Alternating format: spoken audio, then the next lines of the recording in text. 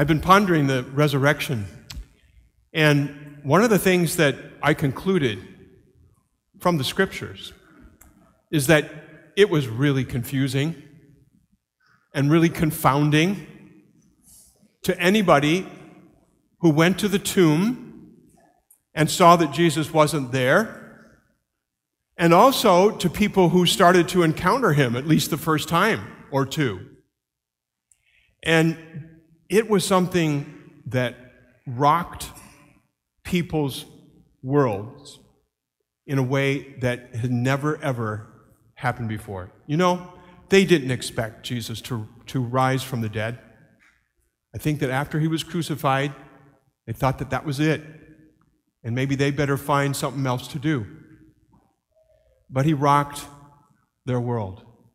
I remember Mary Magdalene, we'll have this in the gospel tomorrow or so, where she went to the tomb, she discovered he wasn't there, and she told the disciples they came back with her, but she stayed there, and she started weeping, and then she encountered Jesus, and she thought he was the gardener where the tomb was. And there is something humorous about that, too. It's like, hi, gardener, would you tell me where you put the body, and then I'll go take care of Jesus' body for a proper burial. But in her sadness, in this case, Jesus revealed himself to her by saying her name. Instantly, she recognized him. And I started thinking more about that example. And I know that I shared this with our RCIA group as they were preparing for baptism or being received in the church. But I believe that I had an experience of the risen Lord, and it's nothing like what Mary Magdalene had or Peter or the others. But I want you to know, rather, that it was in a period of time of sadness, deep sadness in my life, that I encountered him. And I didn't see him face to face at all, so I'm not going to try to give you that impression. But what happened is, we had just had my dad's funeral, so there's where the deep sadness was.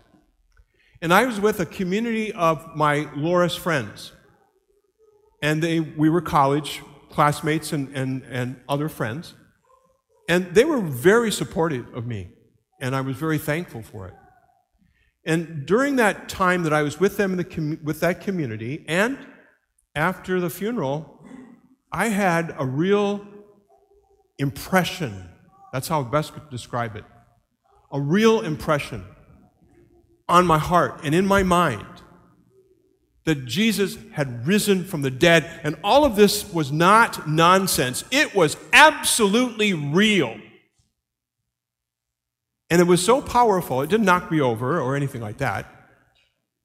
It was so powerful that it set the course of my life in terms of how I believe in Jesus. And it just was a gift. And before then, I had been relating to Jesus since my senior year as kind of like, he's my buddy, he's my friend, he wants to be my friend. That's okay. But I never saw him really as Lord, because he conquered sin and death and rose from the dead. Now, I want to tell that story tonight because each and every one of us can and do encounter the risen Lord. Now, I'm not going to turn this into a self-help commercial right now, okay, so don't worry about that. Each of us can and do encounter the risen Lord. Because I can hear you thinking right now, well, that happened to him, that's never happened to me. Don't worry about that. It happens in various and different ways. Remember how Jesus appeared to people in the Gospels? It was during breakfast. It was while they were fishing. It was at the garden when Mary was weeping. It was on the road. Various ways. But the risen Lord is here. He is in our midst. And he comes to us. He's searching for us even if we don't know he's searching for us. But he's doing that. And he comes to us in our own experiences. Sometimes we'll realize it, sometimes we won't. Okay, we're human beings. And sometimes we will have maybe those one or two significant experiences of God in our lives where everything changes us. It changes you like it changed me. But he's here in our midst. And he's revealing himself. He's showing himself to you and to me through the various ways that he chooses. Everyone encounters the risen Lord. Now, I want to say that we have some people here tonight. We're going to be baptized. We're going to be received into the church. And in one way, shape, or form, may I, for a moment, interpret your experiences for you? That's kind of dangerous, but if you allow me, just this one time. Tonight, you're here not by accident. You're not being forced to be here. You choose to be here because you have encountered Jesus. In one way, shape, or form, you have encountered Jesus. And when you do, it's an encounter of the risen Lord. That's why you're here tonight, because you have seen, in one way, shape, or form, you have seen Jesus in your lives. And that changes things, doesn't it? Tonight, those to be baptized, your lives aren't going to be the same. Original sin forgiven, immersed in the death of Jesus, and you'll rise out of the water with him in his resurrection. Game changer. It's different from now on. And others, you've already been baptized, but you're going to be received into the church, and you're going to celebrate Pentecost tonight, even though it's 50 days away. Pentecost is coming when we confirm you, as well as the newly baptized. Man, is the risen Lord here, and he's with you to raise you up in him. Told ya we're going to see the risen Lord, right?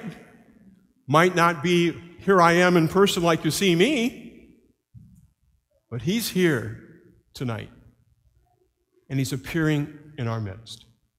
Now, I know in the world today, I know we get distracted by things, our experiences, what's going on in the world, all of that. And I know that happens. And sometimes our eyes close to God because we're wondering, where are you in all of this? Or where are you in my own personal life? I might be too busy, or I have too many problems, or whatever it might be. We can wonder that. We can wonder. And there are times that the people are going to try to deny the resurrection or prove it never happened in the first place. But guess what? In 2,000 years, that's never happened. Nobody can disprove that Jesus rose from the dead. Where are his bones? Where are the fossilized remains of Jesus? They're not here because he rose from the dead gloriously in his body. And there will be people, maybe even who will ridicule you because you believe in the risen Lord. You know, that old thing that religion is just the opiate for the people. You know, it's your drug.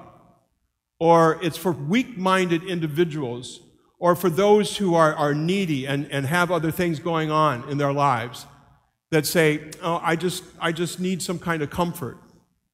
People will try to have you deny Jesus on a consistent basis in our society today. But guess what? He's risen. He's risen as he said.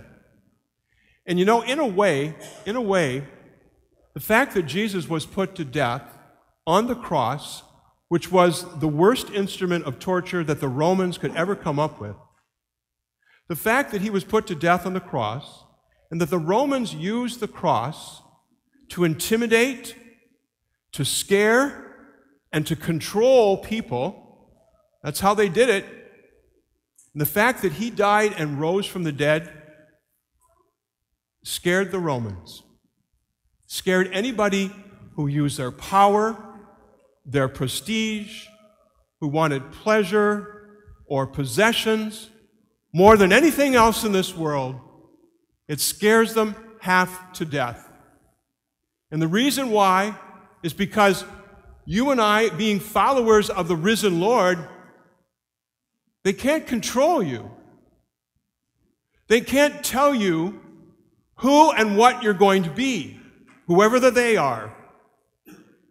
You, and soon some others, are sons and daughters of God. That's who you are. And because you are sons and daughters of God, you are liberated from this world. Yep, we're going to live in it. Yep, we're going to make an influence and have a positive effect in the world, you bet. Yes, we're going to experience hardships in this world, and sometimes people are going to really try to make it hard for you.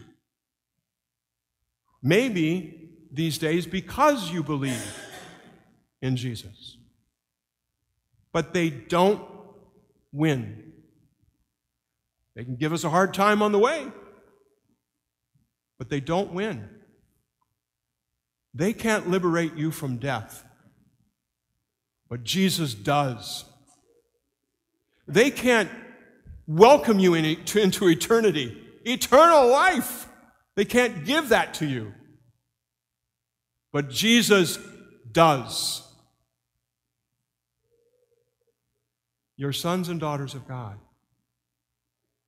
Live and claim who you are. No one can take that away from you because the Father has claimed you in Christ. Bottom line, end of the story. And you, as you follow him and as you believe in Jesus, because he died and rose, you look forward to the glory of eternal life and can even see the glory of God now in your lives. You'll see it in just a moment at the baptismal font. You'll see it in a little while at the Eucharistic table. You already saw it and heard it in the Word of God. The glory of God is here with us now. And you can see the glory right here because you are believers gathered in the name of Jesus to proclaim his death and resurrection. That's the glory of God. Right here, right now, in our midst. Okay, sometimes we can't see that, or sometimes you don't realize it. I'm here. That's why I'm here, is to share that with you and to call you to it. Jesus has risen. Indeed, he is risen. Let us rejoice and be glad and claim what he has won for us.